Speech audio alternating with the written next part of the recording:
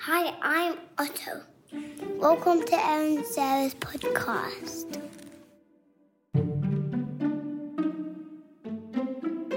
Hi guys. We at Favorite Daughter, we have been a couple things. We have a gift for you. We have a gift. It's a gift. I mean, you still have to pay, but it is a gift. Okay.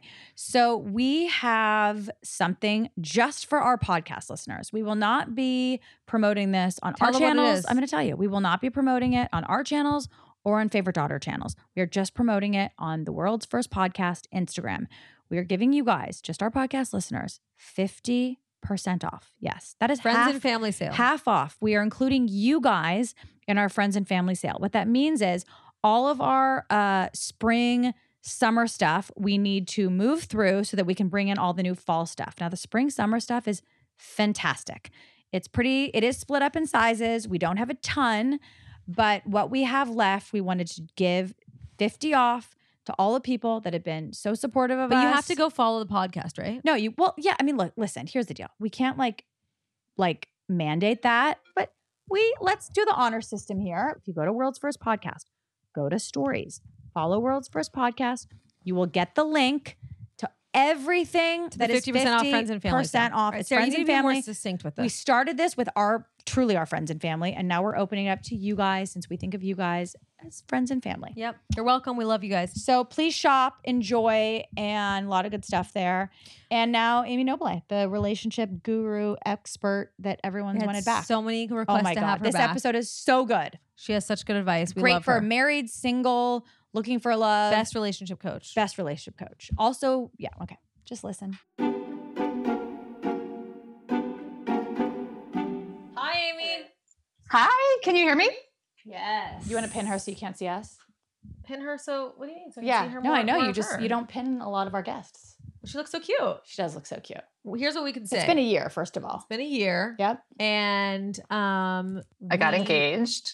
You got engaged. I was just going to say, can you give us some of your personal story? But in terms of the podcast, your episode is mentioned by so many women to us. And Amazing. even just the other day, I ran into someone, or I think I met someone, and she was like, the dating episode changed my life. The thing that stood out to people, like that I hear about the most, is the advice that you gave about your dating profile, and that instead of putting pictures that would get the most people to swipe right on you, you want to put the pictures that are specific. that are so specific to who you are that the least amount of people might swipe on you, but they are the people who are well matched for you, because you're showing the truth that you live with 9 cats.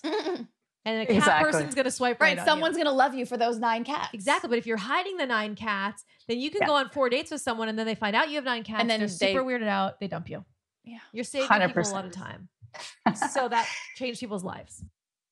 No, it's true. And it's all about, my work is all about just like being authentic and really showing who you are, like every single step of the way, from the profile and way, way beyond. So The specificity. Specificity. Specificity. No, specificity.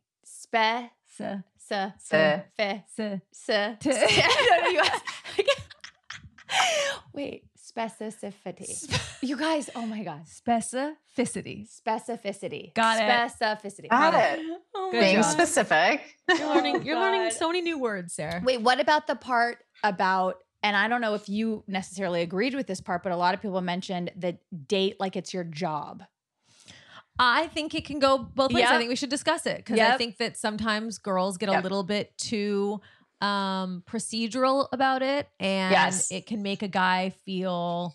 Listen, I can only speak from when I met my husband, and he said to me that dating women in their 30s like really disturbed him, because he felt like it was like speed dating. Like anybody could be in that seat. They just really needed a guy with these specific things on paper because they're desperate to marry someone. And he just hated that feeling of like, they just need someone to be in this seat. Oh, You know? yeah. Just fill the seat.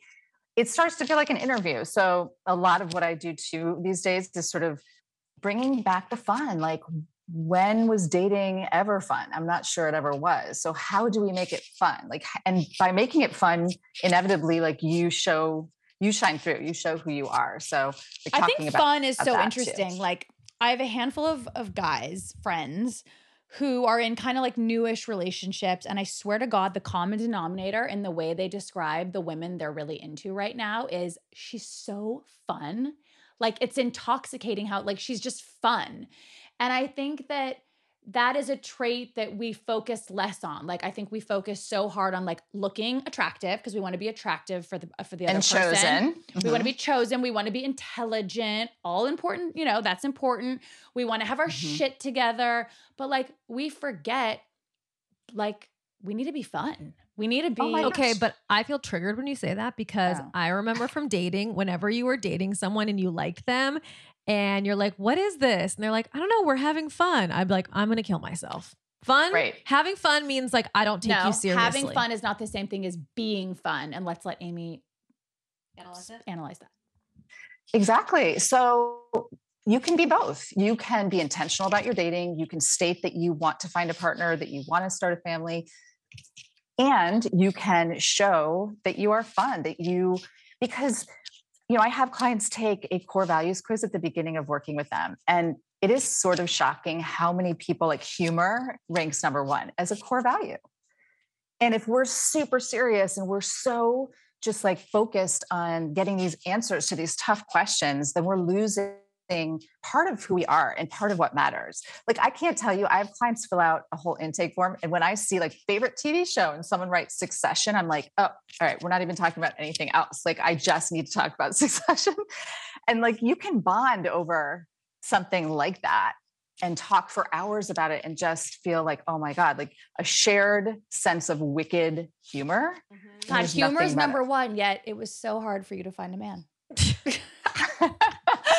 Like maybe you're not as funny as you think you are. I think I was dating guys that didn't value anything, including sense of humor. But I will say that we always say that I always feel like the root of romance is laughing together. I mean, for sure. If Simon's like, all horned up and I'm like not interested, and then we're laughing together, I'm like, no, I could do it. I like you. You know what? You're great. I think too, a lot of couples say like when things aren't working, like we stopped having fun together. That's a huge. Well, listen, it's hard to have fun when you have, conflict and like, fighting and betrayal and these things that happen in a lot of relationships. And sorry, Amy, I don't want to skip past this. Can you please tell us about your year? Because you, as the dating coach, got engaged, which is great for business. Yeah.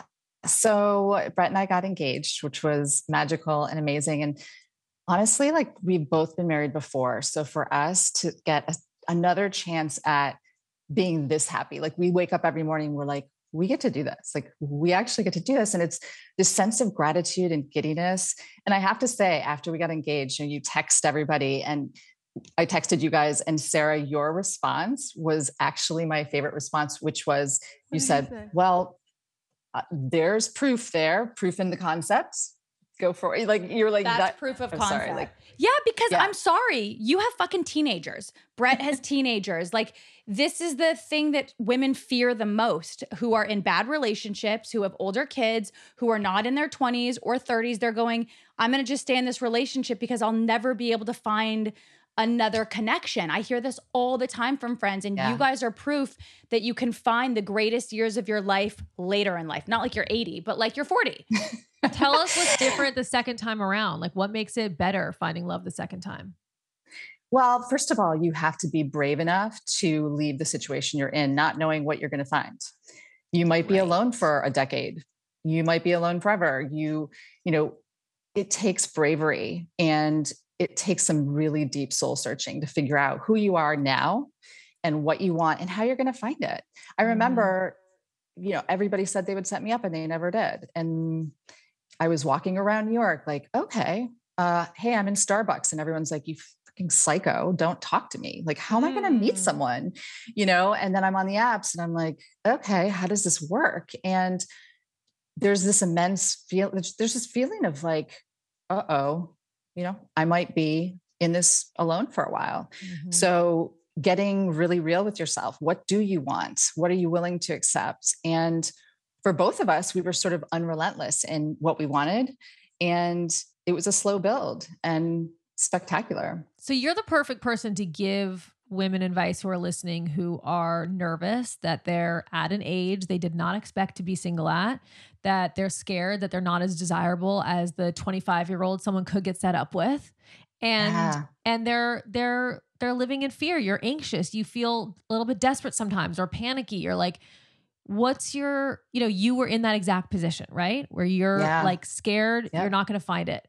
So, and no one's setting you up with anyone. You're walking around New York City with like a freaking model on every corner. Because everyone's thinking like, oh, I should set him up with the 25-year-old or the 28-year-old. Like, I'm not going to set him up with the 45-year-old because what if he blah, blah, blah, which I do think is shifting and changing. And Sarah, I'm so sorry. This was a question for Amy.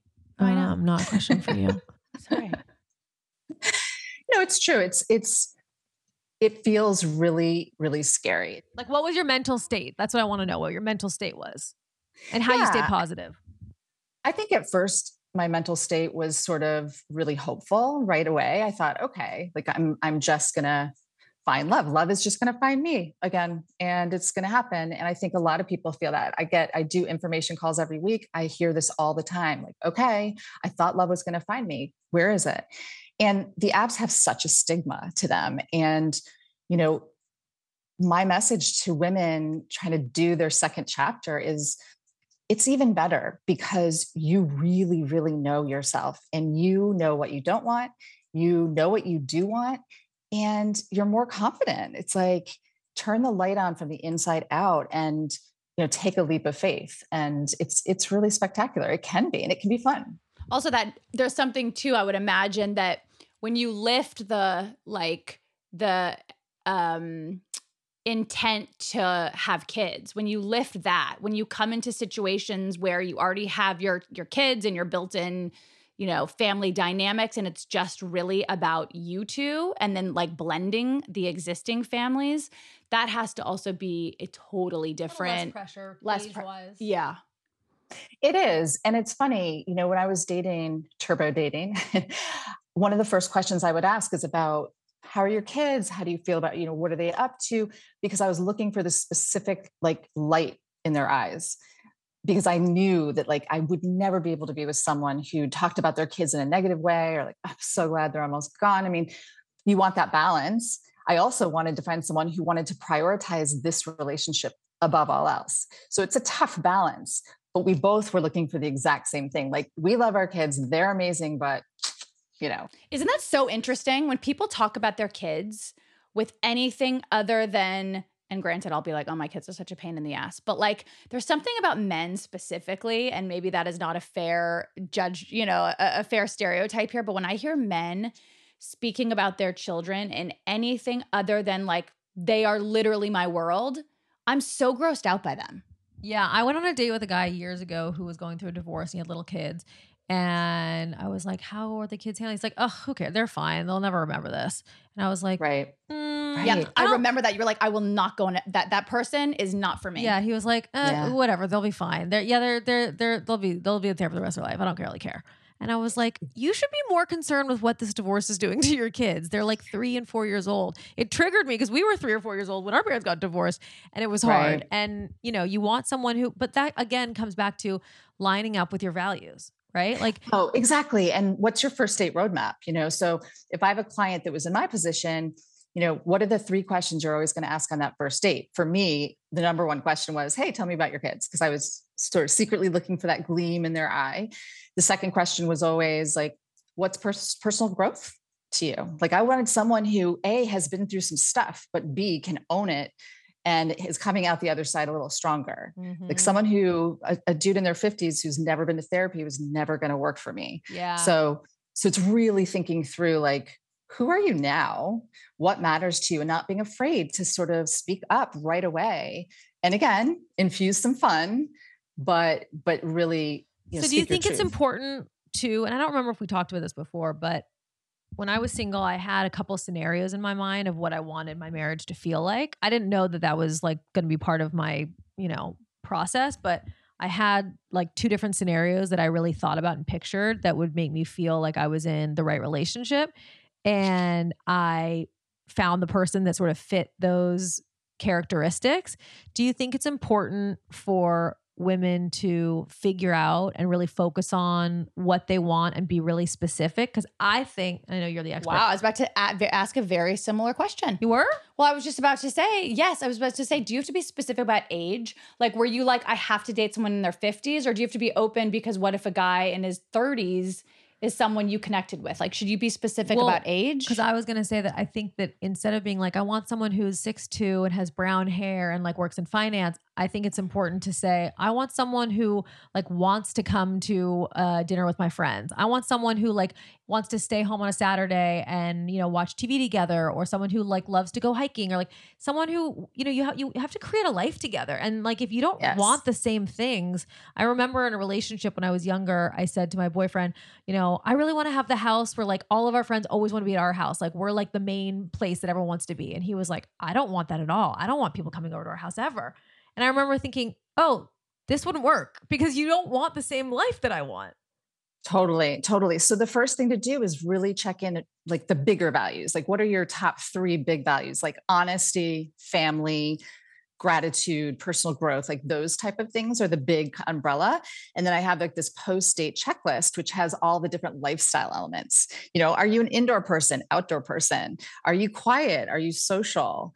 Are you, you know, how do you spend your money? Like all of these, how do you handle conflict? So it's like, so we have the umbrella values that you sort of lead with. And then as you date on your second date, third date, you sprinkle in questions to kind of figure out like, oh, when's the last major trip you took? What was that like for you? Or, you know, when's the last time you really fell apart? What happened there? It's like, so you're kind of peeling the onion as you go. And it's really important. This whole like opposites attract thing is bullshit. No, like it actually is bullshit. I think it works for sexual attraction, but not like chemistry in a relationship. Yeah. I don't think so. I think that you need to be more like than you are not. But I do think people tend to skip over, a lot of my clients, they tend to skip over the big values at the beginning. And like, for instance, I have a male client right now who he loves sailing. And for him, it's really important that this woman embraces sailing, but we have to make sure. Kill me. I can just picture a girl saying, being like, yes, I love anchoring and the, you know. Oh, what time are we starting tomorrow morning? 5 a.m.? Yeah. Got it. Can't wait to sail. Okay. 6 months later, it's like, I'm gonna throw myself off the boat. No, I'm gonna sink the boat. Like when he's not looking, I'm gonna go sink that boat. Trust me, I'm with you. I can barely like do the doggy paddle, but you know, it's like, we have to make sure we're not hyper focused on like the hobby stuff. Like maybe she's interested in learning, you know, maybe she doesn't wear a sailor outfit. Yeah. You don't have to like do all the same. I'm not like going to like basketball practice with Simon, but I'm like, have fun. Yeah. Yeah. Or you'll watch a game maybe, whereas before maybe you wouldn't. You know, right, but he wants this chick to like, what do you call it? Pulling the what's the thing? Like pull the line, pull the thing. Oh, open the sail. Yeah, I know what you're trying to say.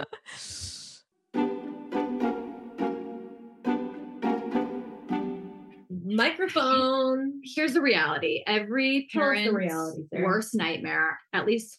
Okay, every parent's is a bit of a stretch, but my worst nightmare is summer. Okay. Everyone, summer's so great. It's so fun. But when you have kids, you are constantly trying to find ways that they aren't just sitting and watching TV or looking at the iPad. Okay. It's great if you can go on vacation, but like summer is long and you don't want to be that parent that just puts them in front of the screen, which, you know, is really, it's hard to fill the day. So Little Passports is a very cool company. Actually, Mom found Little Passports. She did? Yep. She signed the kids up for, she loves doing stuff like that. She loves finding things that's such a mom thing. Where it's like a subscription. So you get things in the mail. So they'd go to the mailbox and, oh, there's like something here for me. It's really cool. Getting mail is very fun. Getting mail when you're a kid is really fun. Really exciting. Okay, so Little Passport, what it is it offers globally inspired, these are like award-winning kits. They are filled with hands-on activities, games, and stories, okay? All designed to like, make kids curious and strike their imagination and adventure and science and all those things. Each month, a little kit comes, and in the kit is all the play-based activities. There's interactive crafts, puzzle games, and stories to help you like learn, but it's also really fun. So like you can build solar powered robots. You can create like mosaics. You play with like little animal friends, and it's very cool. Yeah, they really are amazing. So for the listeners of the show, Little Passports is offering new customers 20% off when you go to littlepassports.com/foster. That's 20% off when you go to littlepassports.com/foster, littlepassports.com/foster. Everyone uses Calm. I don't think we're really necessarily introducing our audience to Calm because it's the most popular, I think, mental health wellness app out there. But we're reminding. It's such a good one because they have so many different options. They have sleep stories, they have meditations, they have meditative music, they have music tracks that are curated. There's daily movement sessions. They just have all these different options, and it's the number one app in the App Store for a reason. And it's just a great way to ground you. It's a great way to so much of the things we talk about in our podcast is meditating, manifesting. You put on one of these 10, 15 minuters on here, and you can really tap into your goals. You can tap into the things you want out of life. And you really need that calming space to do it. Yeah. And by the way, also have things for kids, which I think is so, if you can get your kids starting early on meditating or just checking in and or having like calming sleep stories for them too. Exactly. So that is, we love Calm.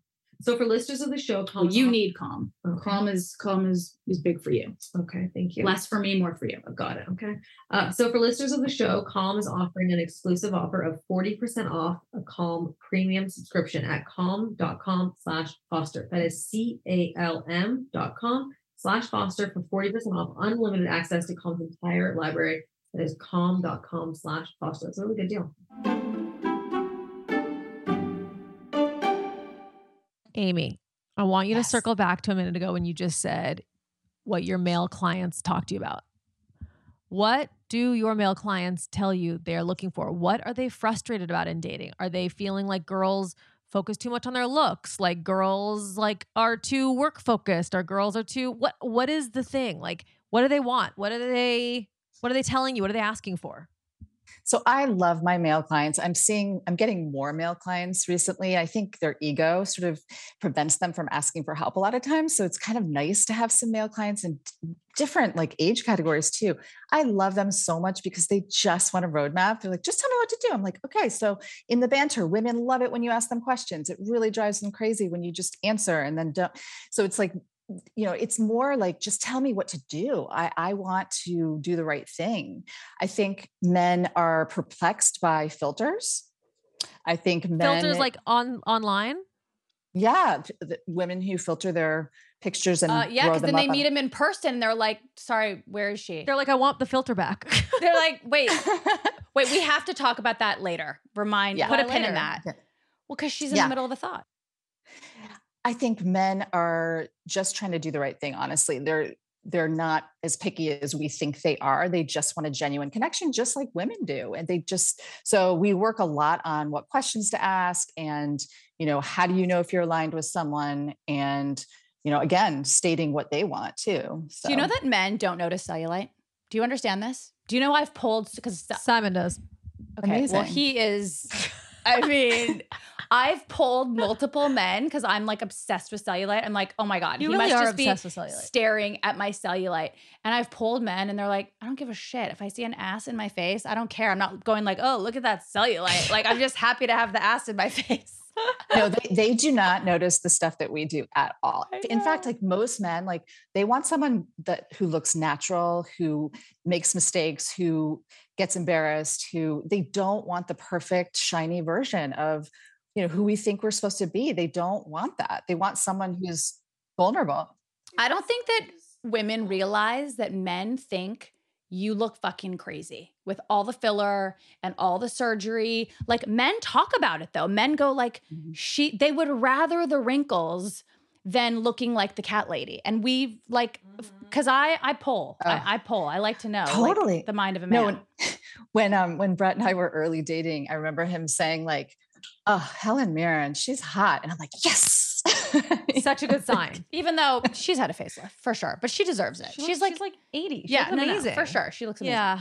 I like it when a guy respects natural. Some guys don't notice the fake stuff. What are Right? you going to do? You're going to have to get a facelift when you're like 41. Why?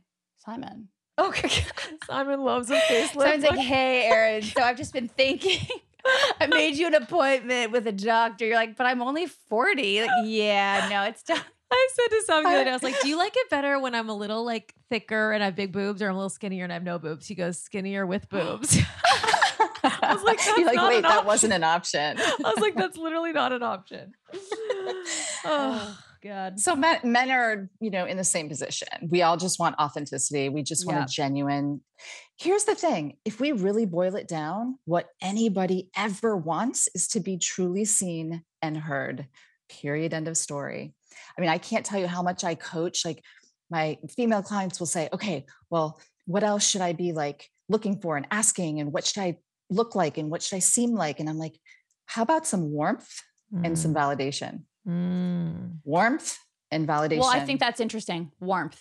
And I think we talked about this on the first time we had you on, and Erin and I talk about it all the time. Erin and I were raised to believe that warmth was weakness, and that if you showed too much warmth, you were like a pushover, or the guy would be like, oh, she's so desperate. Like that is how we associated warmth. So we thought the way to get men to like us was to be kind of bitchy, kind of aloof, kind of bitchy.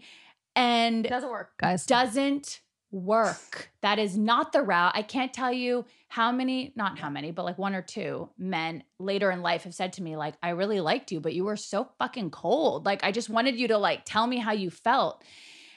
And going back to those times, that was the opposite of what I thought I should have done. Like, right. And by the way, that is flirting. Like I get the question all the time. Well, how do I flirt? How do I flirt? I'm like, here's a newsflash. That's what it is. It's touching someone's sleeve and saying, you know what? I'm sorry, but like your eyes are so green, I cannot concentrate. Like, or, what you just said about your mom is so sweet. Like, I've never heard a guy say that. I just have to tell you, I hope you know that's amazing. Like, that's flirting. Right. Don't be scared to let them know you like them. Yeah, exactly. And by the way, you don't have to marry this person. You don't even have to see them on another date. Just practice it with whoever you're with. Just like you would a girlfriend. You would turn to your girlfriend and say, like, I think you're amazing. Like the way you handled that job interview, I want it. That's amazing. Why not? Why aren't we warmer with each other? And it's important to remember the guys like that. And men they want need to be loved and worshipped and adored just like we do. Yes, even more so. I mean, they're like children. They really just need that like warm, validating hug, What do you think the trick is for someone who is dating and they can't really figure out what isn't working, right? Like they don't know why they're attracting the same kinds of people. They don't know why it's like every date feels the same. Maybe they're not excited about the person. Maybe they're bored on the date. Maybe they like them too much. Maybe whatever the thing is, like we all have habits. How do you figure out what yours is? Yeah, it's such a great question. It's something I work on over and over with clients. And, I interview them, we really figure out what their patterns are. And so when someone says to me, like, I keep attracting this non-committal guy, I don't know why. It's like, well, hold on. We need to look inward because there's something non-committal going on for you. Maybe you were scarred in a past relationship and you're so scared that you're self-sabotaging or you're choosing people that subconsciously they're not going to commit to you. So it always comes back to you, like looking inward and being brave enough to say, I know what I want and I'm going to go for it. And I might be rejected 25 times and that's okay. So if they can't go see you specifically, I guess probably therapy is the next best option, to have somebody there that is going to talk to you in an unbiased way and give you the truth about your habits.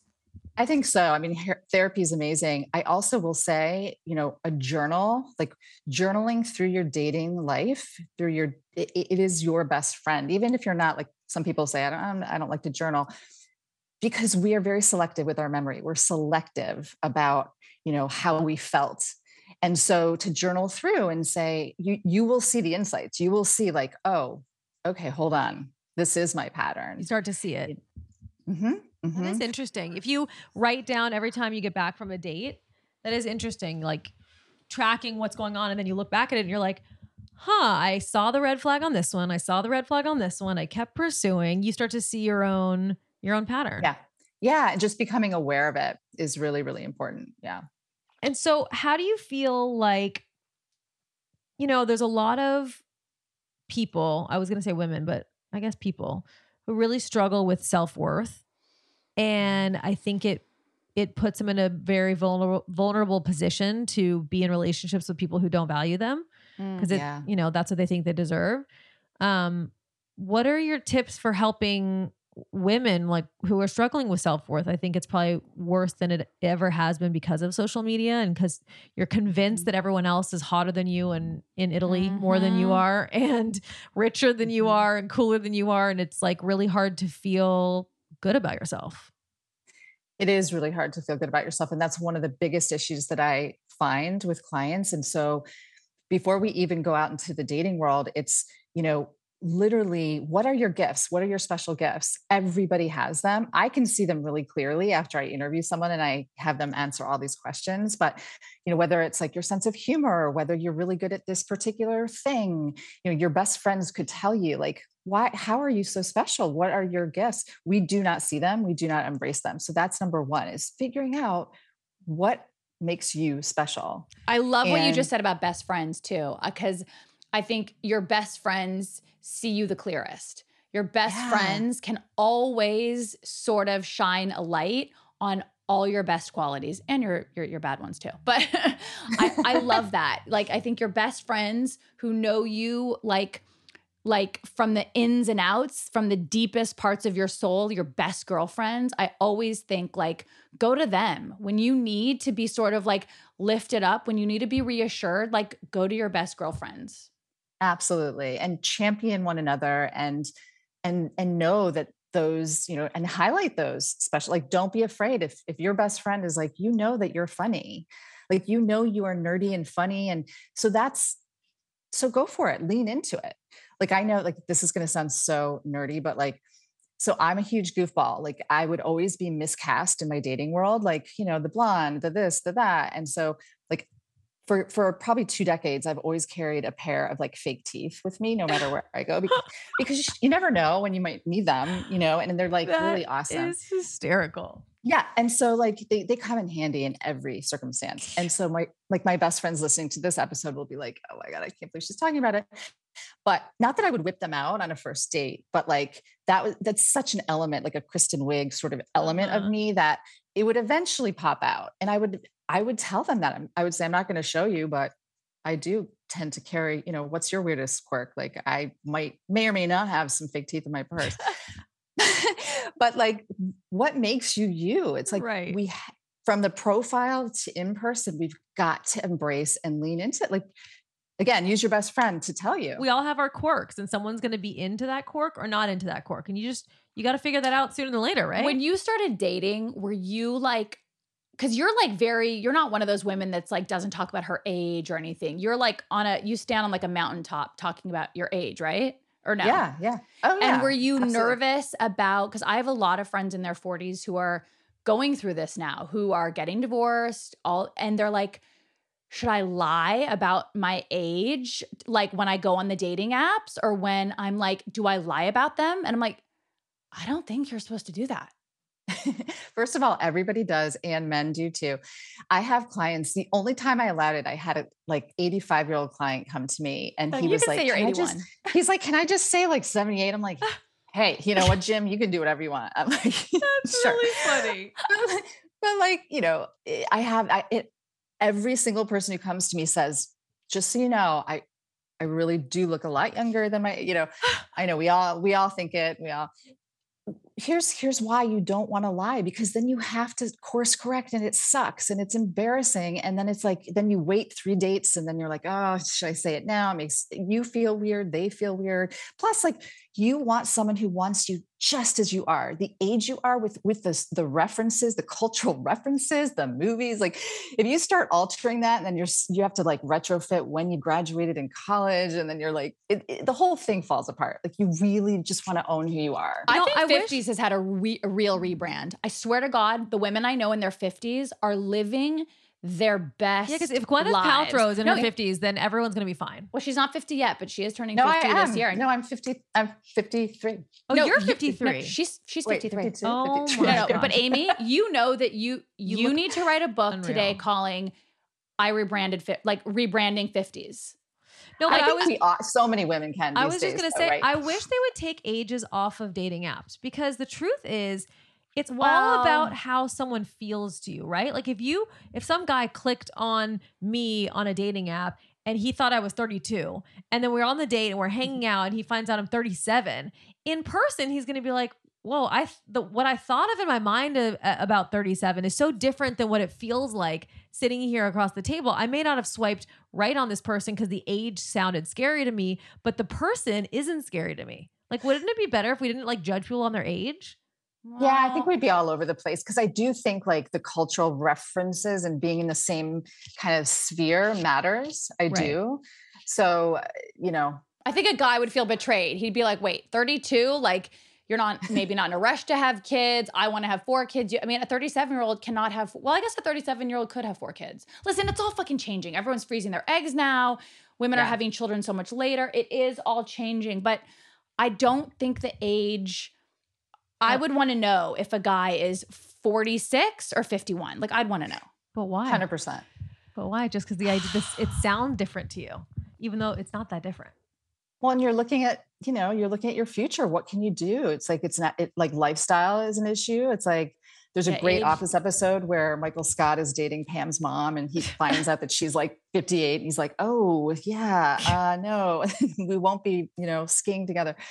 So it's just that it does matter. But I do want to talk about like the pressure. Like I have a lot of clients who are early 30s, mid 30s, and the pressure that they feel from social media, from their parents. So I do 4 information calls every week. They're free. Anyone can ping me and I'll schedule you, and we do an information call.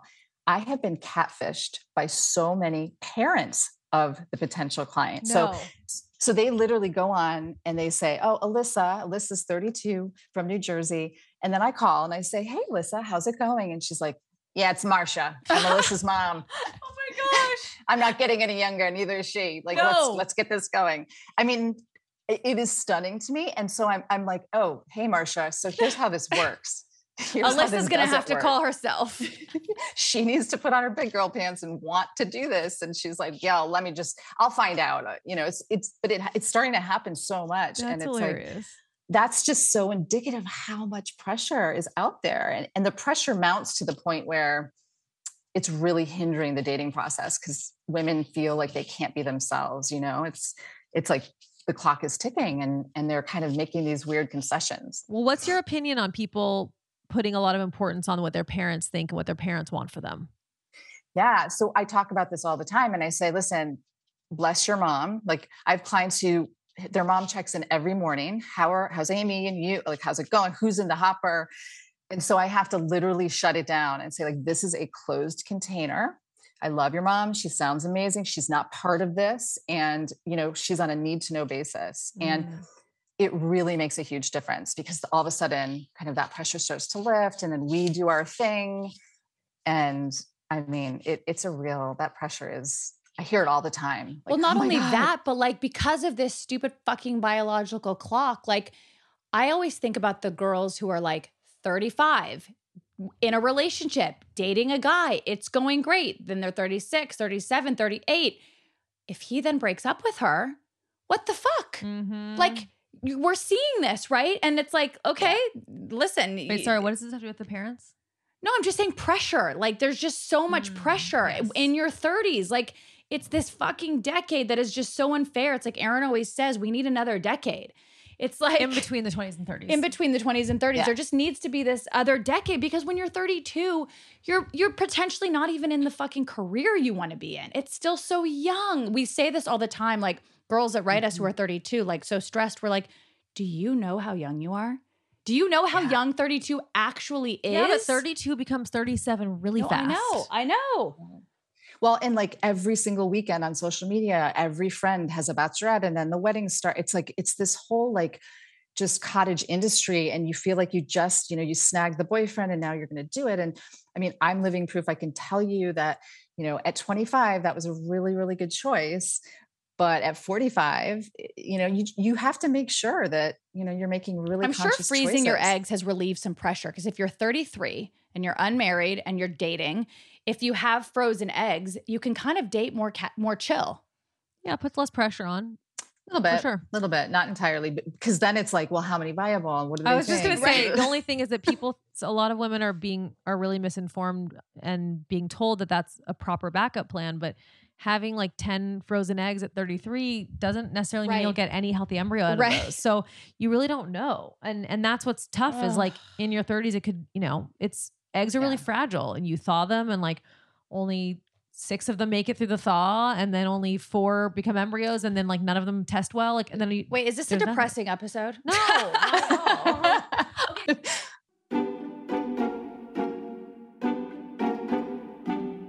all. Okay. So when you have anxiety, it really can shape your day. It can make your day pretty bad, if I'm being really honest. And I think we're all looking for ways to have less stress, to be more present, to not carry that like voice on our shoulder, which is telling us lies. And honestly, when I started taking CBD, I would say, 4 years ago, it really did change things. But so Ned is it's very different than other brands. So basically it's science backed, first of all. Yes. So it's a powder, you put it in water and you take a moment in the day and you do these different steps. You get present, you slow down, check in with your 5 senses, think positive, take a deep breath and say affirmations. I'm telling you, when you pause and when you stop for a second and you do these like little things, I get it. Not every day is possible, but it does work. Ned also has a magnesium. No, I'm sorry. Because you pass over things. Aaron and I both take magnesium every single night. I think we can both say it has changed. I don't want to say it's changed my life because that sounds very dramatic, but it really has. Because sleep. But if your sleep sucks, your life sucks. So become the best version of yourself and get 15% off Ned products with code Foster. Go to helloned.com/Foster or enter the code Foster at checkout. That is HELLONED.com/Foster to get 15% off. Thank you, Ned, for sponsoring the show and offering our listeners a natural remedy for some of life's most common health issues. Okay, Everlywell is a fantastic company. They have so many different health tests that you can do at home with these kits. You can do a food sensitivity test, women's health test, men's health test. They have supplements. It used to be you had to make an appointment, then you had to wait for that appointment, then you had to drive the appointment, then you had to sign all those forms, and you have to sit in the thing, the waiting room, potentially you see people you don't want to see. It's just annoying. Taking tests is annoying. And that is something I love about this company is that you can do it all from your bathroom at home and you get the same results. You get the same answers. Exactly. They confirm that I'm fully sensitive to eggs. And I'm sensitive to cinnamon. So random. Well, that is weird. Very weird. Luckily, I don't have cinnamon in my life very often. So for our listeners of the show, Everlywell is offering a special discount of 20% off an at-home lab test at everlywell.com/Foster. That is everlywell.com/Foster for 20% off your next at-home lab test. everlywell.com/Foster.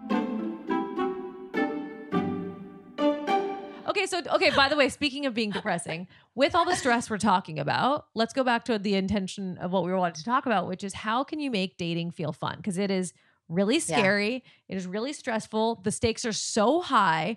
It is so vulnerable. It's just in your 30s or just in general dating? In general dating. I mean, just in general, it's like, we don't have a choice. We want to find that person. If you're listening to this, you obviously want to find a person.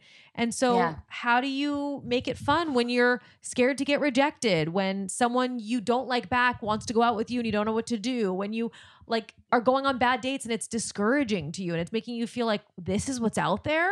I don't want to date if this is what's out there. Like, how do you make it fun? Yeah. So I really do want to talk about this because I hit a wall in my early dating where I was sort of like feeling the same way. Like, oh my God, this just feels like a grind. I don't understand. And I really realized I learned the lesson that like, I can make it fun. Like the first step is like, go out by yourself on a date and make it fun. Like when you can have fun by yourself and laugh at memes and like have a great meal and like come home and be like, I'm awesome. Like, this is so fun. Like, how can we translate that into dating? So I always say like, there should be an intention for each date. You know, like date 1 is like a mini screener date. The intention is just to see if you're a bit aligned. You know, date 2, we're going to talk a little bit about core values. Date 3 should always be fun. So how do you do that? It should be an activity date, right? So it should be ping pong or bowling or something that you can talk, but you're doing something where you just feel like, you know, I think bowling is an amazing date because it really like it's such a layup for you to show like your fun side, right? Like your personality. Maybe you're having a drink or two. Maybe it's a group setting. It's also not embarrassing to be bad at bowling. Like so many people are bad at it. But if you're good at it, it's like, whoa, Pretty she cool. got a strike. Like, you know, there's just, it really is such a good layup to shine a light on how great you are. Right. And also, you know, can you make fun of yourself? I mean, you're always looking for that. Can someone be self-effacing? How do they handle, you know, you beat them and then they're like huffing and puffing. But I think making fun an objective, you know, making it an intention, also asking certain questions, you know, like, again, what's your favorite funny movie that you can watch on repeat? Just figuring out what kind of funny that, like, some people just aren't funny. Like, but that's for you sure. know, or like, who were you as a kid? Like, who were you and your family? Like, what were you like? You know, trying to tease out kind of, you know, again, lifting the masks, lifting the veils, like just trying to dig a little bit deeper. It's really attractive when you can make fun of yourself. I think that that's important. I think we get really caught up in wanting the guy or girl to like see the best in us, right? And but I think sometimes you have to stop and go, no, it's actually very endearing when you go, oh God, I'm really bad at this. I suck. I'm actually really clumsy. Like that's endearing. Like I think when I was 20, I never wanted to say like, oh, I'm clumsy. But like that's but also like hot girls saying that they're clumsy is like really annoying. But you know what I'm saying? I'm saying I think it's. Oh my God, I'm such a klutz. I'm such a dork. I was so lanky when I'm so tall because I was so like. People always say how skinny I am, and it really bothers me. I love when supermodels are like, they made fun of me. They called me skeleton. Yeah. It's like, shut the fuck up.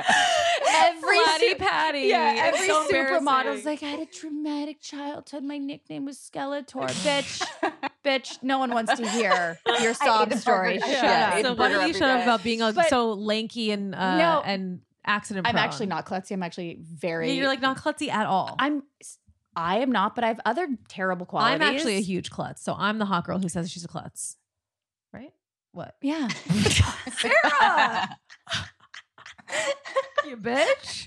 I'm just thinking about you in high school. That's not how anyone would refer to Oh my God. Amy's so uncomfortable. This is it's all good. No, not at all. I was like the hot girl. No, I love that you own it. I totally can see it. But no, it is a reminder to like, it's not attractive when you're blowing yourself up and when you're like listing off all of your great qualities. Like it's okay to lean into the bad ones because men, women, you know, they find that attractive. Yeah. No, I think that's exactly right. I also want to say, like, you know, one of the biggest things I hear, just to sort of pivot a bit, is, you know, people who are so frustrated with the apps, like, I don't think they work. I think they're terrible. I mean, we got a lot of questions from people that sort of alluded to that. Like, you know what, like, how am I supposed to deal with the apps? And the thing is, it's like, and it took me a minute to figure this out. You know, what if I told you there was this magical island where all the single people were? You would like, you'd be like, how do I get there? And I'll pay anything to get. Well, they're called the apps. Okay. But the reason that people get so frustrated with the apps is because they are devoid of the in-person energy that you get when you meet someone at a dinner party and you're like, oh my gosh, you know, positive or negative. And so, you know, we're trying to recreate that real energy with a picture and some words, and it doesn't work. Literally, I hear it every day. Like, I'm not excited by anyone. It doesn't. So amazing people are all over the apps disguised in really mediocre profiles. Okay. Amazing people are on the apps disguised in mediocre profiles. And so if I can just hammer that through, it's like when you're swiping, it is literally just, are they in the zone or not? You know, it's the Jerry Seinfeld principle that I talk about. You know, you wouldn't swipe on Jerry, but you definitely go out with him. And okay, this is a good segue into just fully cut her off. Oh, I did? No, I was going to talk about like filters and stuff, about like how your people need to stop using these crazy, I love a filter. Like I love a little subtle one. Aaron and I, a little accountability. Aaron here would and be I nice. love the Paris.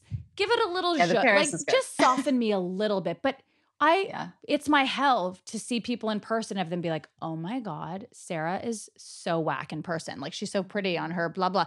That is, who wants that? Like so many people use these People crazy are, like, filters. fuzzy. They like don't even have skin in the photos. Like, and then you see them in person, you're like, oh God, like that is not I good. think a lot less people are using filters, at least in the dating world that I can see, you know, that's because good. I see so many profiles.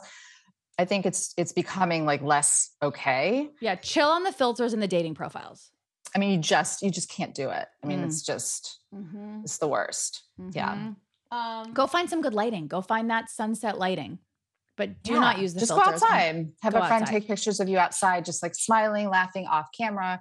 I mean, it's stunning to me, like how, you know, people find it so challenging. What do you think is the best way to combat a common thing that happens where someone starts to like someone basically just because he doesn't like her back? You go on a date, you don't know if you're feeling it, but he's not feeling you, and now you are like, well, then now I'm obsessed with you. Right. Like rejection is so like sexy to us. But that might not be everyone. That might just be us in our fucked up ways. I think a lot of women have that. It's a lot of people. I think it's a lot of people. Again, my answer is this is probably a pattern that stems from past hurt. I mean, I always say, like, if you don't address your past hurts and wounds, your next relationship will. You've got to take a look. Just stop, recognize the pattern, stop and take a look. And then it's like, of course. Okay. Well, my dad left when I was 13, or, okay. So it feels more comfortable for me to try to get someone's attention in this way, because that's, who I am and where I came from. But how do we then recognize it and then course correct it? And that's the work. Right. Okay. That's good advice. And by the way, there are so many, I think it used to be that therapy was really unattainable. It was really for rich people. It was for people that could afford, $150 an hour once a week. Like it was not attainable to everybody. And now there are so many ways for people to heal, to work on themselves, group therapy, apps, the Books, therapy coaches, great books. the therapy chicks. Who are the girls we had on the podcast that are so amazing? The shrink chicks. The shrink chicks. Not the therapy chicks. The shrink chicks. Who are fantastic. You should definitely, if you're looking into bettering yourself for that next relationship, talk to the shrink chicks. And they're like affordable therapy online. There's just so many ways to start doing the work. By the way, if you don't even have an extra $1, journaling, I think, is such a great way to begin healing. So journaling's the first step. There are books that are incredible. Yeah. There's a book called Already Enough by Lisa Oliveira. It is a fairly new book. I literally was ugly crying, like reading it. I'm still working on abandonment stuff. I mean, I think we're all in some continuum of healing, right? So I would say journaling first, and then look to a couple of really good books that can help you start to that book is all about what story have we told ourselves, and how do we start to course correct and tell a different story and make braver choices. So it's totally possible. What's your advice? I'm curious what your opinion is on the difference between red flags and deal breakers. Like recently, a girlfriend of mine who became single, she was asking if I would set her up with a guy friend of mine. And I was thinking about this guy friend, and I was like, he's kind of a fuck boy, right? Like he's like kind of burns girls. He like ditches, appropriately aged girls for like 23-year-olds. Ew. Sounds great. He sounds awesome. But he's also like funny and a great guy and like successful and smart and cute and all these other things. And I'm thinking like, honestly, I don't really want to deter her, because what if she's the girl? What if she can change him? It's not, I know it's dangerous to think about changing someone, Yeah. but like there are a lot of guys who change for the right person because it's a match and it brings out the best in them. And so then they stop fucking around. So do you think that behavior is like a red flag? Don't go out with him, or go out with him. Maybe you're the thing that, is the difference. I think, listen, from where I sit, my unscientific research, I think it's pretty rare. I think it's the exception, not the rule, that you can sort of change a guy. I think, we need to be aware of what our deal breakers are. Like if integrity and trust and honesty is paramount for you, and someone has a history of cheating and they've done nothing to own it and nothing to change it, then I would say, of course, that's a deal breaker. Come back to me in 3 months if you really like me and you're like, listen, I'm now going to take a look at this. But we have to stay true to that. I think women stay in situations far too long because they're convincing themselves that they can save someone or change them. Absolutely. I just know so many guys who like didn't grow up, and then Simon's one of them. Like I remember asking a friend of mine about Simon before we'd ever even like kissed or anything. And I was like, oh, do you know this guy Simon? And she was like, oh yeah, he's cute. He's like a modelizer. He like clubs. And I was like, oh, that's interesting. And I thought, okay, well, he's a fuckboy, right? Like he's not going to be taken seriously. But then he grew up through our relationship. And I do feel like there are a lot of guys who, I don't know, they meet the right person and it just kind of straightens them out. Maybe. I think if you look back, Simon probably was percolating a lot of these core values already. He probably, they were there. And the two of you kind of probably helped each other. Yeah. He's also surrounded by a father who is committed like you've never seen to his wife of 40 years, his brother who is committed to his wife of 15 years. Like he's surrounded by men that are good influences. And I really do think, maybe you disagree, but I really do think that has to be a huge part of the kind of man you turn out to be and the kind of partner you turn out to be. Like, yeah, like if you grow up with a dad who's always cheating on your mother, that's gotta like play a role. Of course. Yeah. And that's part of why like in early dating, we want to ask about your family dynamic and sort of try to tease that out, Yeah. Like who's your role model and who are you and your family and all of that stuff. Cause of course. Yeah. I also just want to say we have like 4,000 audience questions. I don't think we've gotten. No, I've been reading them. These are my questions. Oh, and all this time I was thinking you had good questions, but you're really just like plagiarizing. You're like reading. That's what our job is. I was literally sitting here thinking, oh, Erin's like, asking some really tough. And that's a good one. It's all a lie. One of them was mine though, but it was the one about. No, everything I've been saying is from the heart. Okay, I haven't looked down at the fucking page one time. No, of course I'm incorporating these. Okay, can we get into this, which we have really been talking about, but I really do love this because Erin and I are not 20 and we do have. Speak for yourself. Okay, sorry. But I do love this theme. It only gets better. I really think this is important because I think a lot of women 40 and up feel left behind. They feel like their friends aren't going to set them up. They feel like, oh, they're not going to set me up. They're going to set up Kelly, who's 30, and brute. And you're just such living. How old were you when you met Brett? Late 40s. Late 40s. And by the way, Brett is a catch. Brett is, he is everything. He is rich. He is successful. He is handsome. I saw him in person.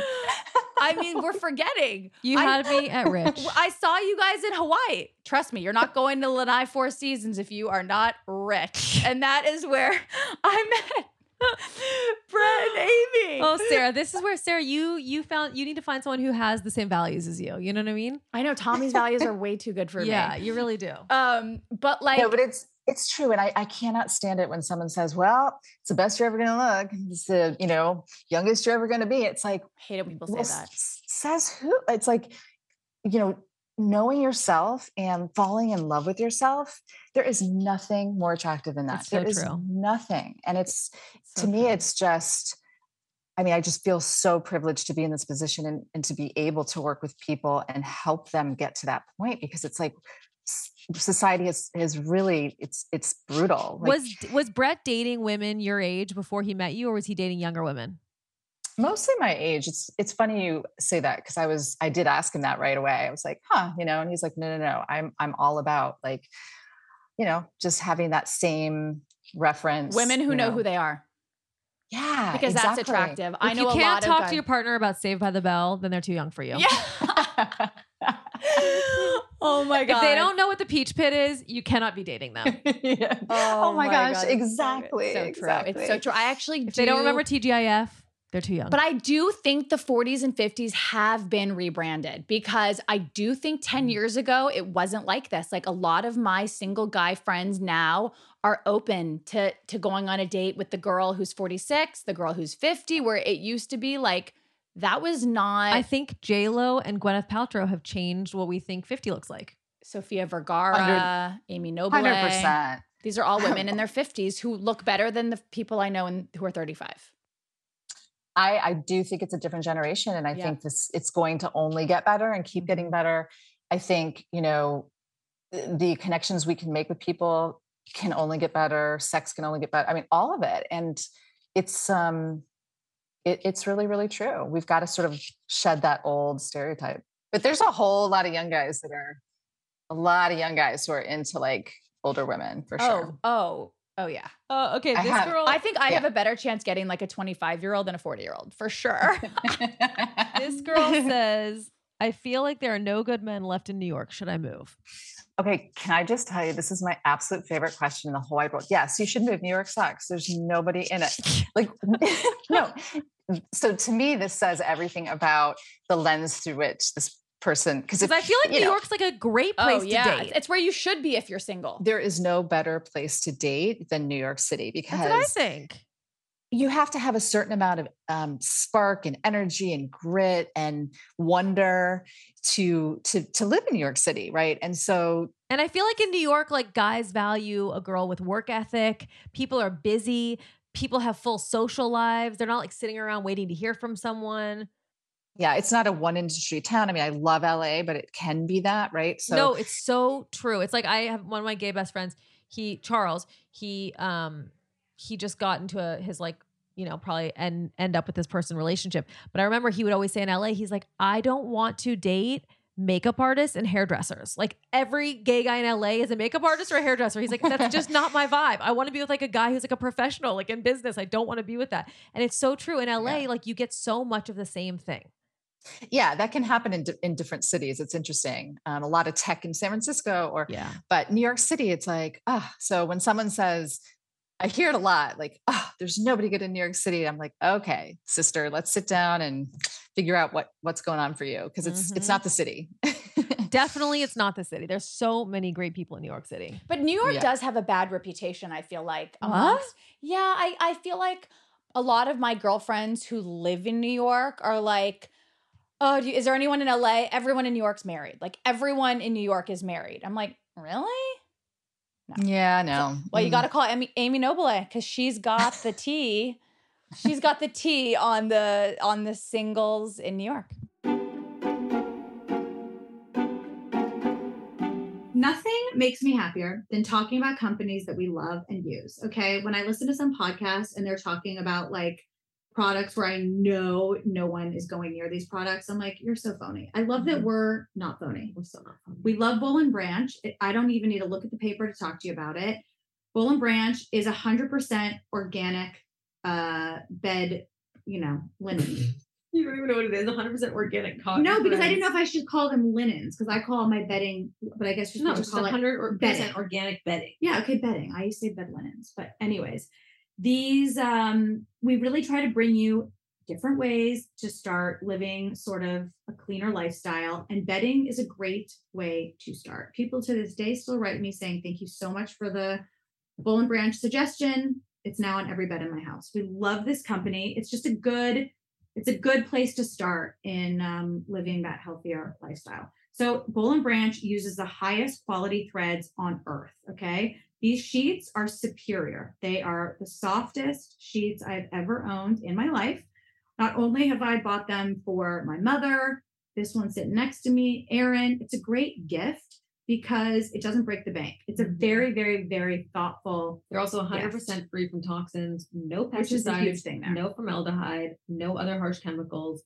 They are so good. I'm obsessed. Well, I think people associate like, oh, really like organic, like clean bedding. I think people associate that with not being soft. And I think some of those companies really aren't. But Boll & Branch has figured out how to be free of all the toxins, but also be softer than. No, they're so good. Frette. I don't know if you can say that. Those are considered Softer. She'll probably edit that out. But I think you should keep it back in because I'm someone that's had bedding from all the best places you can imagine. And it's Boll and Branch only for us. Wow. So get 15% off your first set of sheets when you use the promo code Foster15 at bollandbranch.com. That is BOLL and branch.com. You rolled your eyes promo at me. code Foster15. You rolled your eyes at me. I saw that out of the corner of my eye. Oh, well, don't look.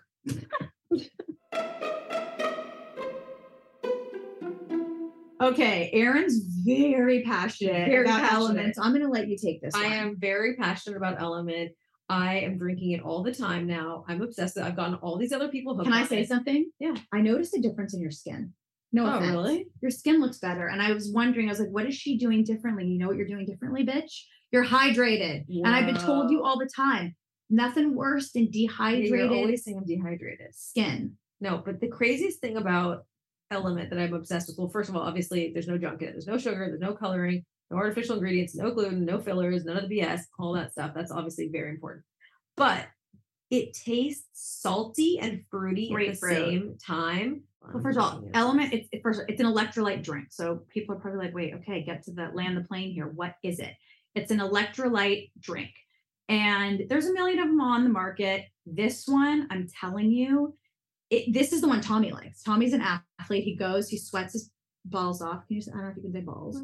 And this is the one that he is now going to. Okay, so here's the thing.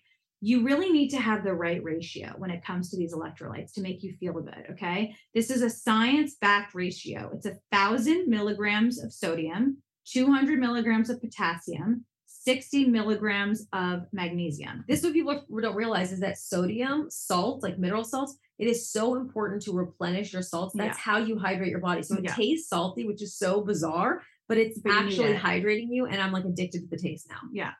You have to. It's a drink mix that you can really be. You mix it with water. Yeah. It's a drink mix that you should really be using, honestly, every day. And I notice a difference. And I think, I'm eating it every day. Well, it's because you can have so many issues when you're dehydrated and you don't even realize you're dehydrated. Right now, Element is offering my listeners a free sample pack with any order. That is 8 single serving packets for free with any Element order. This is a great way to try all 8 flavors or share Element with a salty friend. Get yours at drinkelement.com/Foster. This deal is only available through our link, drinklmnt.com/Foster. Element offers a no questions asked refund. Okay, here's a good question. And I think it can mean a few different things. The question is, how do you know when to give someone another chance? And I want to ask it in 2 different ways. One way is it could be someone has fucked up, right? Like they, I don't know, they bailed on you at the last minute, or they didn't call you when they said they were going to, or like they did something that, I don't know, maybe triggered you from the past. So that's one version of giving someone another chance. The other one, and I don't know if you and I have different opinions on this, is you have a first date with someone and you don't think that you're into them and they want to go out a second time. When I turned 30, I made a decision. I will not go on a second date that I'm not excited to go on, because I think a lot of women get kind of bullied into going out with a guy again because they have such an instinct to pursue that they push, see me again, let's go here. And you get like pushed into it. And then you're like, why am I going on a date with someone I do not want to see again? And it's like creates a lot of anxiety for women. So I don't personally believe in doing that, but I don't know if you have a different opinion. When do you know to give someone a second chance? Okay. So we'll start with what you just said. So I do have a slightly different opinion on that. I think, listen, if it's a full body no, like you go out with someone and you know from the first 30 seconds, you're like, oh boy, I could never picture kissing them. There's no way. Then don't go out a second time. 100%. However, very, very often people are nervous on a first date. They're wearing 18 different masks. You don't know who they are. They're trying to be who they think you want them to be.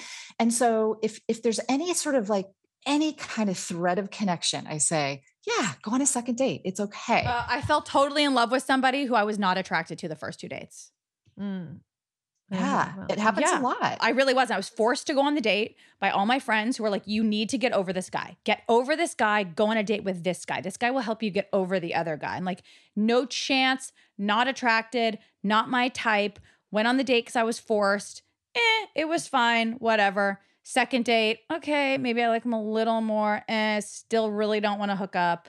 And then like we're together for a year. Was it his Oscars that sent you over the edge and made you interested? I mean, that helped. Yeah, didn't hurt. That didn't hurt. No, it didn't hurt. Didn't hurt. So I say, yeah, if there's a thread of anything, you can fall in love with someone's brain. You can fall in love with someone's humor. Now, to the other issue, is it a mistake someone's made or is it a pattern? Right. And so how do you know the difference? So if someone, cancels on you 20 minutes before your date, you're all ready, you're sitting at the cafe, he literally cancels, is like, oh my God, traffic, sorry. You walk out, you're like, forget it. If he comes back to you and says, that was so unacceptable, I am so sorry. I really, let me make it up to you. You pick the restaurant. I'm going to come get, whatever it is. He keeps his word, his actions and words match. Then that was a mistake. Right. And so I would say, yeah, let's give him another chance. He's showing up as this really great guy. Let's see. But if someone flakes on you twice, but he's super hot and you really, and so the third time you're like, okay, he asked me out again. No, that's a pattern. Yeah. Now you're falling into a pattern. Don't do that. Also, I'm sure a lot of the things that hurt our feelings are sort of triggers from past relationships that we're putting on this person. Like one of our best friends, Sarah and I, she recently went on a date with a guy, had a great first date, and he asked her out for a second date. Hey, go out to dinner with me next Wednesday. And she was like, okay, cool. Thursday comes around, Saturday, Sunday, Monday, Tuesday. It's already Wednesday again. She has not heard from him once that whole week. It's Wednesday, and now it's like 2 p.m. She calls me and Simon, and she's like, are you fucking kidding me? This fucking asshole, how rude. He just texted me at 2:30, like, see you at the restaurant. She was so fucking over it. She was so pissed. She was so mad. She's like, I don't want to be this. Right. And Simon was like, oh, shouldn't have said her name. Oh my God. Oh, You're such a fucking amateur. Never go live with Aaron. We'll bleep that out. Never go live with Aaron. Okay, Simon was like, he was like, pull your shit together. This is not that big of a deal. Give him a chance to explain himself. Go on the second date, see what happens, and then reassess. You're really triggered by your last relationship because her last relationship was somebody who was like really flaky, disrespectful, all these things. She goes on the second date, fully calls him out on it. He's so accountable. He's so apologetic. He didn't realize that it offended her. He sort of thought, I made the date for Wednesday. Like, see you Wednesday. Well, and that was the advice I was giving. I was like, dude, this is not your boyfriend. Like, you make a plan, you make a date. You might not be the only one he's on a date with. Like, you don't have to check in every day since then. You guys made a plan. The point is that they're still together. They're really in love. She thinks he's her person. And she's so grateful that she pushed through that awkward thing where, it could have been him being rude and it could have been him not knowing what he was supposed to do. But what is your advice on what should levels of communication be in the very early stages of like dating? Yeah. So my advice is, listen, we have to assume that everyone's dating lots of people. We're dating lots of people. They're dating lots of people.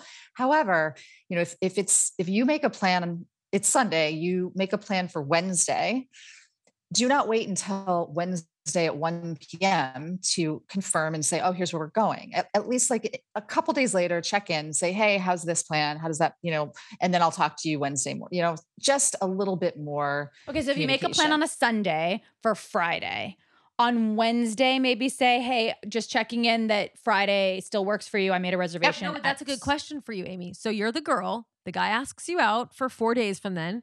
You haven't heard from him. She just answered it. No, but what do you do as a woman in that situation? Let's say it's 1 p.m. the day of the date. You don't know if you're going out still, when you're going out. What do you do? As a girl, do you text him? No. So you have a cutoff time. Like it's usually 1 or 2 that day because your time is valuable. So I usually, we call it. We're like, all right, it's going to be 1:30, 2 o'clock is our cutoff. And no, we're not going to chase. I mean, if he comes back, he comes back. 50% of the time they disappear. They weren't ever going to make, follow through on the plan. So sayonara, like see ya. And the other 50% of the time it's like 4:30 and he's like, oh yeah, gosh, wait, where should we go? What do you think? And then you just politely come back and say, oh, I actually made other plans. I hadn't heard from you. If you want to make another plan, let me know. Okay. So you don't text the guy and go, hey, just checking in that we're still going out tonight. I mean, some people do. But statistically, it just doesn't seem to, they're not serious about taking you out. They're not serious. They're not at the level. I mean, 98% of everybody I work with wants a relationship. So, you're looking for the signs. You're looking for someone who's courting you, who's showing up.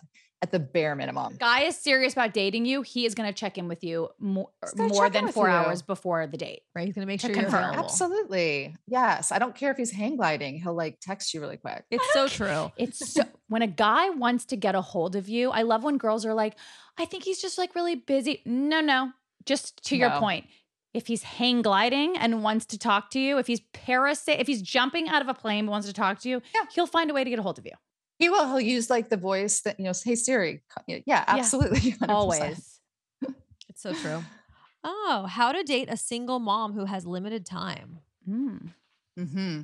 Yeah. So I have quite a few clients who are single moms who come to me and again, like are looking for that real next chapter.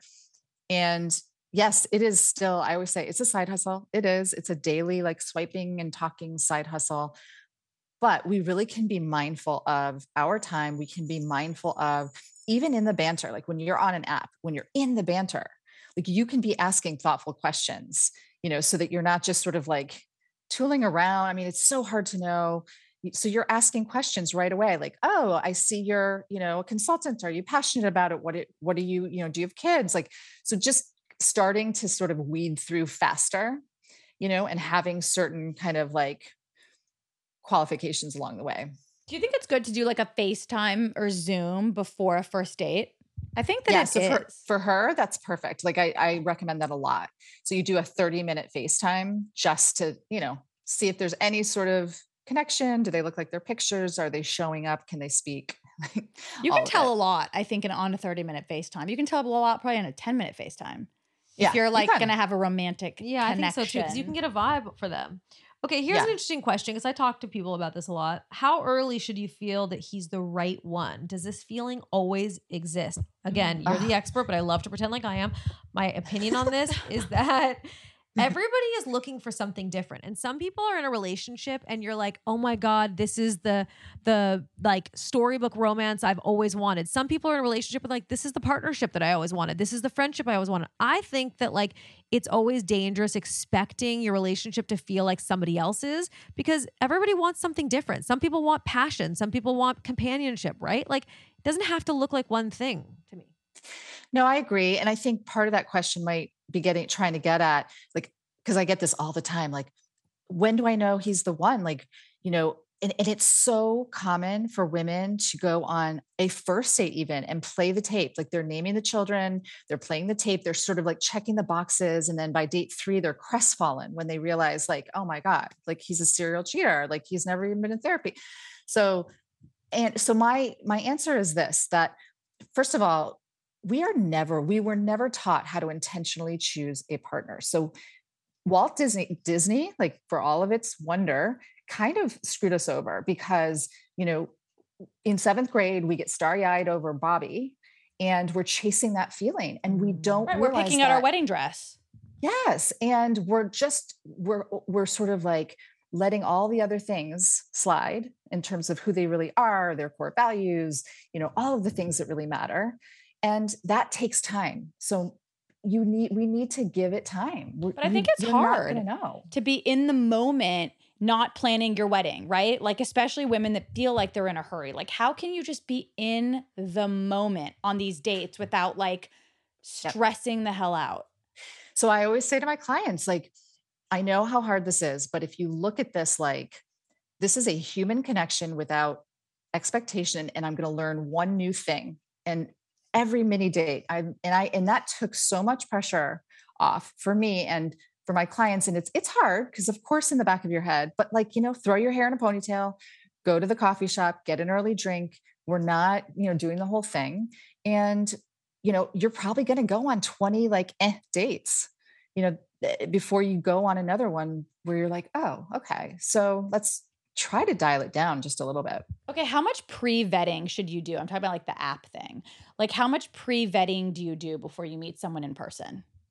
Yeah. It's scary. Like I think you always assume like you might get murdered on one of the apps, Right. So the first thing to do is, usually people list their job. So, and not in like a way of like, oh, I'm trying to find out what they make, but more like people will unfortunately like be dishonest. So they'll say consultant and then you realize they've been living on their mom's couch for 2 years. Right. So you want to get consulting for his mom. Yeah, mommy issues. Awesome. So, so just qualifying the job thing. Oh, you're in advertising. What do you do? Do you love it? Are you passionate about it? That kind of thing. And then do you Google? So, yep. So you have a little bit of banter and then they're like, oh, Sarah, you know what? Let's take this off the app. Like, would love to get your number. And you're like, great. What's your last name? I always ask. And it is stunning how few people ever ask. I mean, it's stunning. So 20% of the time, someone will just disappear when you ask for their last name. So that's like a bullet dodged. Whoa. Awesome. Jesus. Yeah. Because they don't want to be Googled or because there's something they murderers. don't, something, maybe they're married. Maybe they're just like, who knows? We don't know these people. They could have 12 wives in Utah. We don't. The other, maybe there's like, I don't know, whatever percentage is, get defensive and kind of mean. What do you mean? I'm not going to give that to you. You're like, delete, anger issues, defensiveness, something's off. What you're looking for is someone's like, oh my God, great question. I'm an open book. Awesome. Good for you. You want to be safe. Google away. I mean, that's what we're looking for.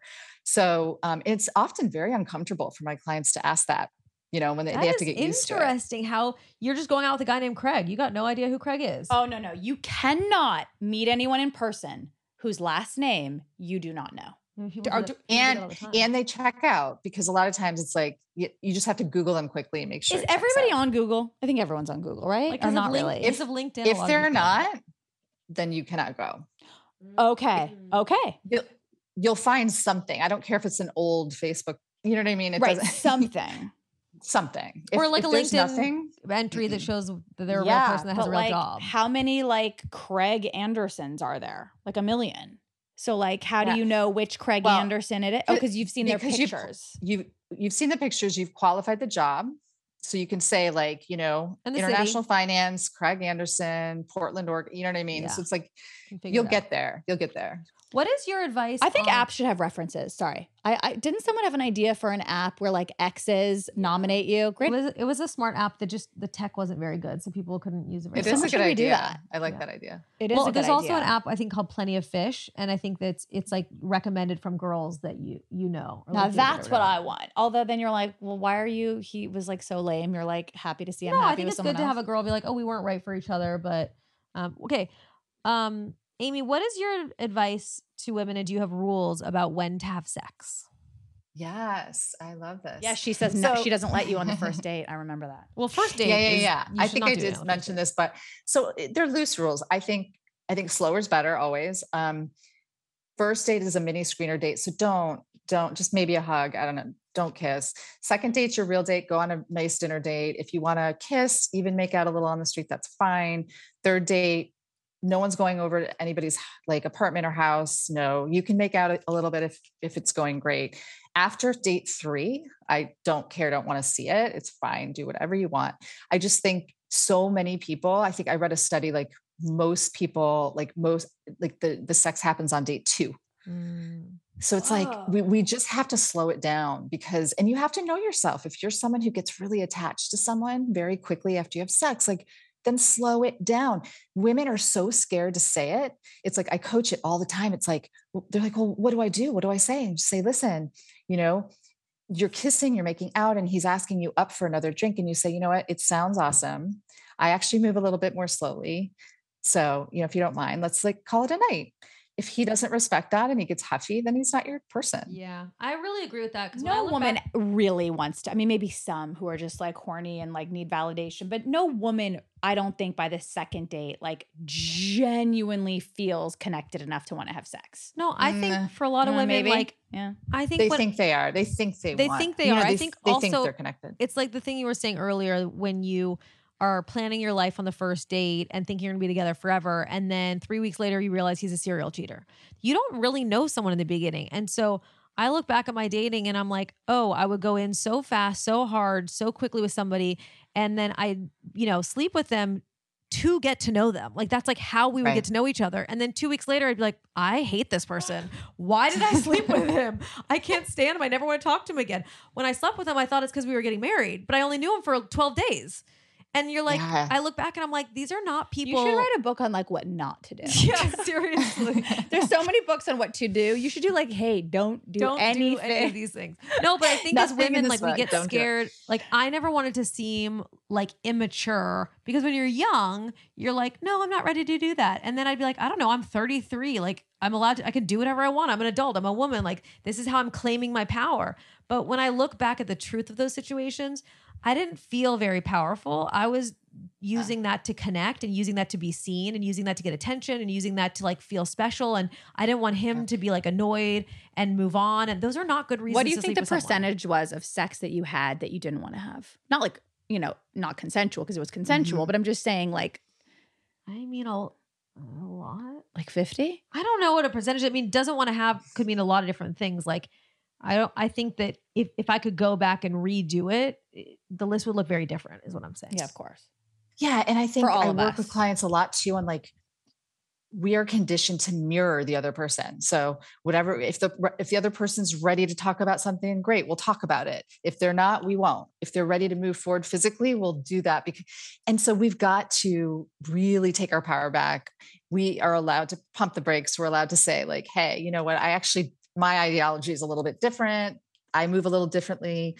It's okay to speak up and use your voice. And it's just surprising to me how few women, you know, are just conditioned to sort of like go with their tempo. Yeah. We talk a lot about red flags, red flags, red flags. We know them.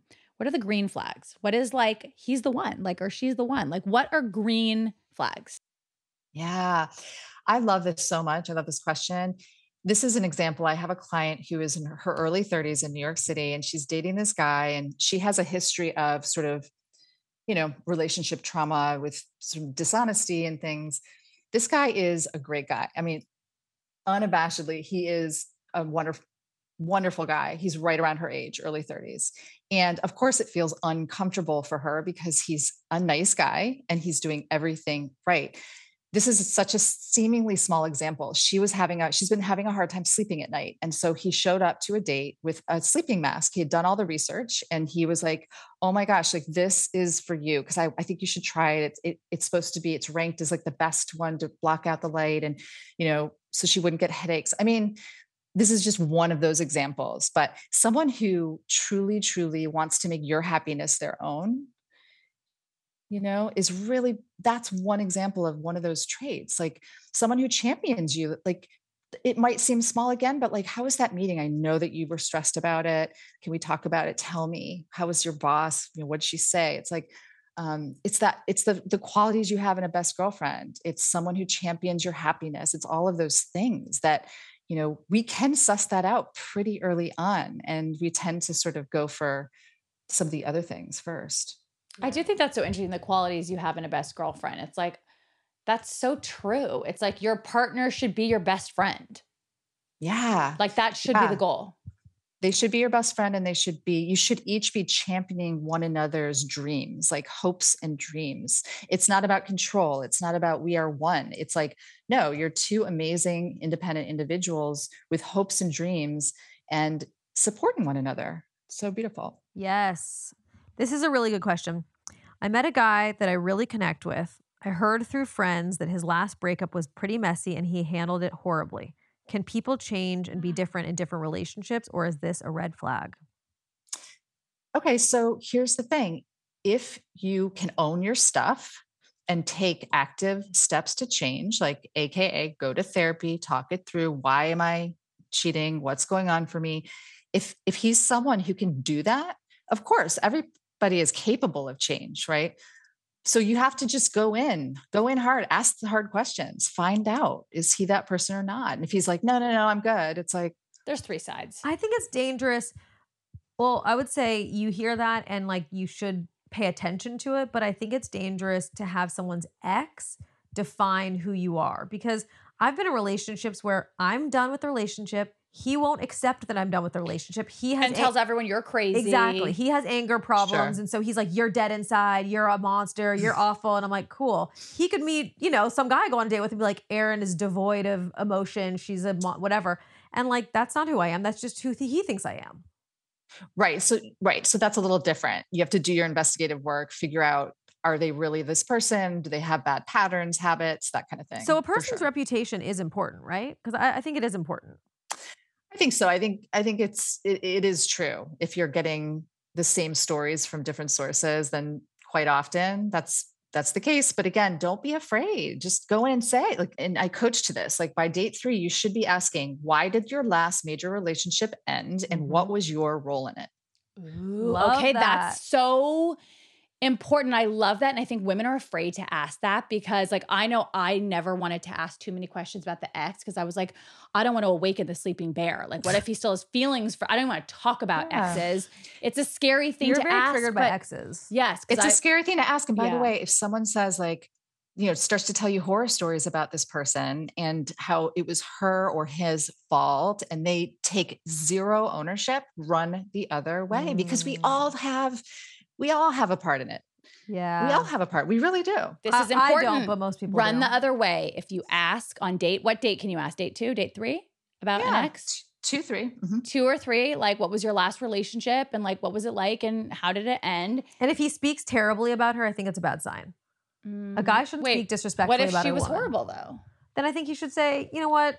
I didn't love the way she treated me. It just wasn't a match. Right? I would agree. I think in some circumstances the story is like, woo. But again, yes, it's the same parallel of how they talk about their children. Like we can all come up with terrible stories about our kids, right? But like, how are you choosing? It's a respect issue. Yeah, like, you want a guy to say like, you know what? We didn't have the she same had- values.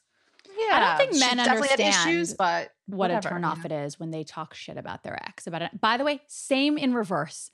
Men say all the time, it's so gross when women are like, oh my God, your ex, Cindy, was fucking brutal. Like she was so blah, blah, blah. Like we think that we're making them go like, oh yeah, she was brutal. But really all we're doing is making the guy be like, you're so insecure. You sound so stupid. There's nothing more powerful than being like, I saw your ex, Cindy, the other day. She really is beautiful. That's not going to make your guy be like, oh God, she is beautiful. I'm going to run back to Cindy. It's just going to make him go, I love that you're so secure that you say that. exactly. It's like confident and sexy. Yes. Yeah. 100%. God, I give great advice, huh? I really I really do. Oh God. This is an interesting one. Okay, I have teenage kids. Dating apps are horrible. Where do 45-plus-year-olds go out to meet real men? Okay. So first of all, it's that same thing of like, we're throwing the apps under the bus. So I would say like Bumble and Hinge are your friends. Just try to get on them. But I do think, go where your audience is going to hang out. Like, is it a sporting event? Is it a concert? Like go to the Apple store and hang out and work for a little bit. Like there are ways to meet people. And like, I don't care how my clients meet. Like once the light bulb goes on and you're like sparkling from the inside out and you're like, okay, I know how this works now. Like I need to sort of like shine my light and be interesting and talk to people in my life, then it's possible to meet people. Can I also say like in your early 20s, be open to the nerd. Okay. Because let me tell you something. Any age. Because let me tell you something. When I was in my Tell us something, Sarah. All right. I'm going to just sprinkle some more wisdom on you. When I was let me just tell you something. My late teens, early 20s, the amount of incredible nerds that like wanted to go out with me who I didn't look twice at, who are now like, running fucking hedge funds. I wanted the rocker heroin addict who was hot and performing at the Viper Room with a guitar. Okay. To me, that was the sexiest thing. I'm sure those people are homeless now. It's just like, just be open to the nerd. Be open to the guy who just wants to like you, who just wants to like give you compliments. Wants the best for you. Wants the best for you and who may be, at MIT. Because let me tell you something. Not all the time, but a lot of the time, later in life, you're going to go like, okay, like, look how great that guy is now. Like, I see it so much with friends of mine. We talk about it. We're like, oh my God, remember Gabe, the fucking dork that was always trying to go out with you? Well, guess what? He's now a professor at Harvard. Like, whatever. He's running the world. And he's a sweetheart, I would always tell my daughters, you be open to the nerd. I will say it again. Amazing guys are all over the apps, hidden in very mediocre, nerdy profiles. Okay, here's something that comes up for women a lot. Single, 39, want kids, how to deal with the pressure that it puts on the guys and on yourself. You go out with somebody, you like each other, you're 39. It's kind of Are moving. you 37 or 39? 39. I just said 39. I think you said 37. I said 39 the whole time. So you go out, you like each other. It's kind of moving slow. How do you deal with the fact that you really can't waste time? Like, it does put a lot of pressure on Well, you already guys. have kids. No, you want Sarah, you're not kids. listening to anything I'm saying. Just keep I know. to I yourself. told you our therapist said to tune you out, and then I forget to tune you back in when it's important. Well, why don't you can tune me out and just don't put in your 2 cents. Okay. So what do you do with the pressure this puts on guys and on dating? Like, how do you casually date when you're 39 and you want to have kids? So here's the thing. There's no easy answer to this. Taking the pressure off of yourself just a little bit. I mean, it's not going to be a good experience. You're not going to spot your person if you are mired in so much pressure from the beginning. You're just not. Like, you've got to take some of it, put it on a shelf, make dating a little bit fun without losing perspective, without losing the objective. It's still okay on date 3 to say, yes, I do want to find my person and build a family. And what's your vision for yourself in 3 to 5 years? You should be asking that question. Don't wait till date 6. Don't wait till 3 months later to ask that. Like, so any age, I think we need to be, seeing if we're aligned.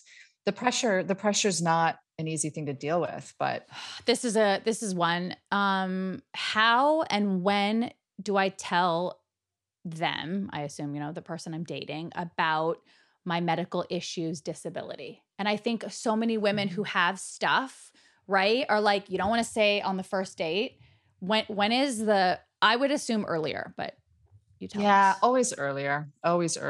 I had a client early on who was in a wheelchair and is in a wheelchair, and he was really self-conscious and wanted to put photos up that didn't, he didn't look like he was in a wheelchair. And so, of course, we came up with awesome photos that showed him just as he is. And he's now with somebody amazing. And whether it's dyslexia or whatever your issue is, whether it's physical or mental, it is better to sort of weave it in earlier on. I mean, I have a couple clients with severe anxiety issues, and they actually are weaving that in pretty early on. Like, I kind of suffer with some anxiety. So I'm nervous right now, even on this date, and I hope you're okay with that. And then it's so much better to be authentic. These are the episodes that really hit for women because we're answering a lot of questions that people have but are afraid to ask and don't know where to go, like, to get the answers. Like, this is a really sensitive topic for women. I think women who are really lost in the dating world feel shame around it. And there's just no shame around not finding your person yet at any age. Agree. Completely agree. And they don't feel like they know that they don't feel like they're doing it right. Like, something's wrong with me. It doesn't mean something's wrong with you. Mm-mm. It does not mean something's wrong with you. No, you're not supposed to meet your soulmate every day. You're only supposed to meet one person, right? Like, you only have to get it right one time out of like hundreds of or thousands of dates that you've been on your whole life. Like, you're not doing it wrong. You just haven't met your person. Since we've been listening to Erin talk most of the episode, is there anything, Amy, you want to just like plug? I don't know, tell our audience, like, can you explain to people how people can work with you? Yeah, absolutely. So everything is on my website, loveamy.co, not com, loveamy.co. And literally my cell phone's on there, my email's on there. You can get a hold of me. I'll do an information session at no cost. And it's my pleasure. That's amazing.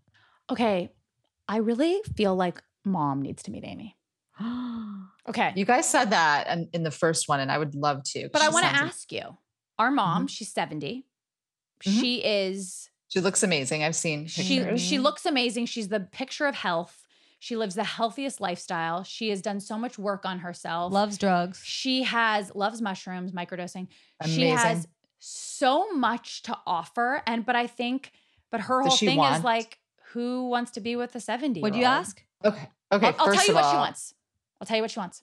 Okay. She wants to be with someone who's like, not a cowboy, but she's like, when I close my eyes and envision what I want my life to look like, I want to be in the mountains, cooking in the kitchen, looking out the window and seeing like a vegetable garden and maybe some animals while I'm cooking and having everybody over that night to Is there a guy in the picture?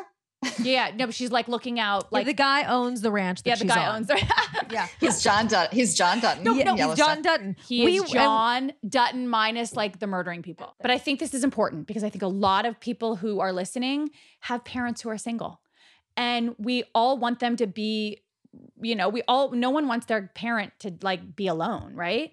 But it feels so out of reach for our mom to find love again, right? Doesn't it just feel so?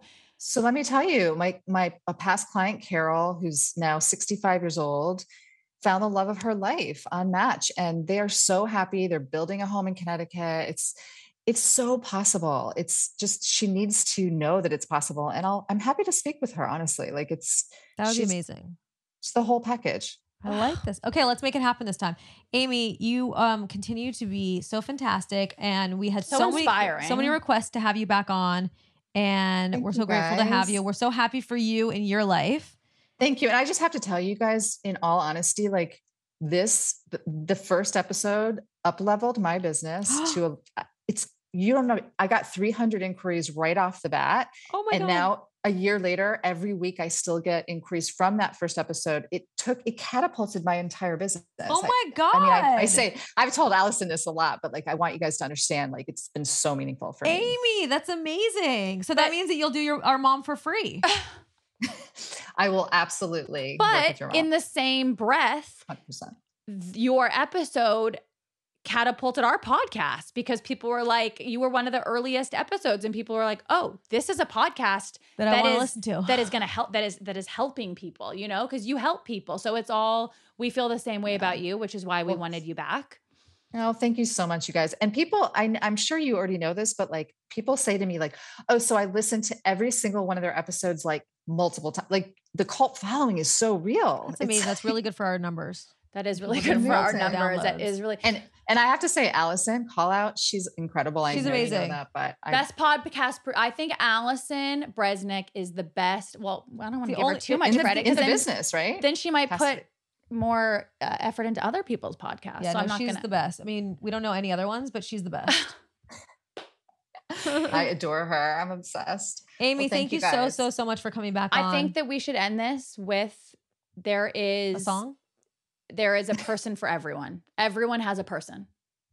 You just got to find them. I believe that wholeheartedly. I believe that too. We just have to get out of our own way and find them. Yes. Yeah. Amy, thank you so much. Okay, so part 3 then in the next 6 months. Yeah. Part 3 with Amy Nobile. The person who's going to help you find love. Thank you guys. Bye.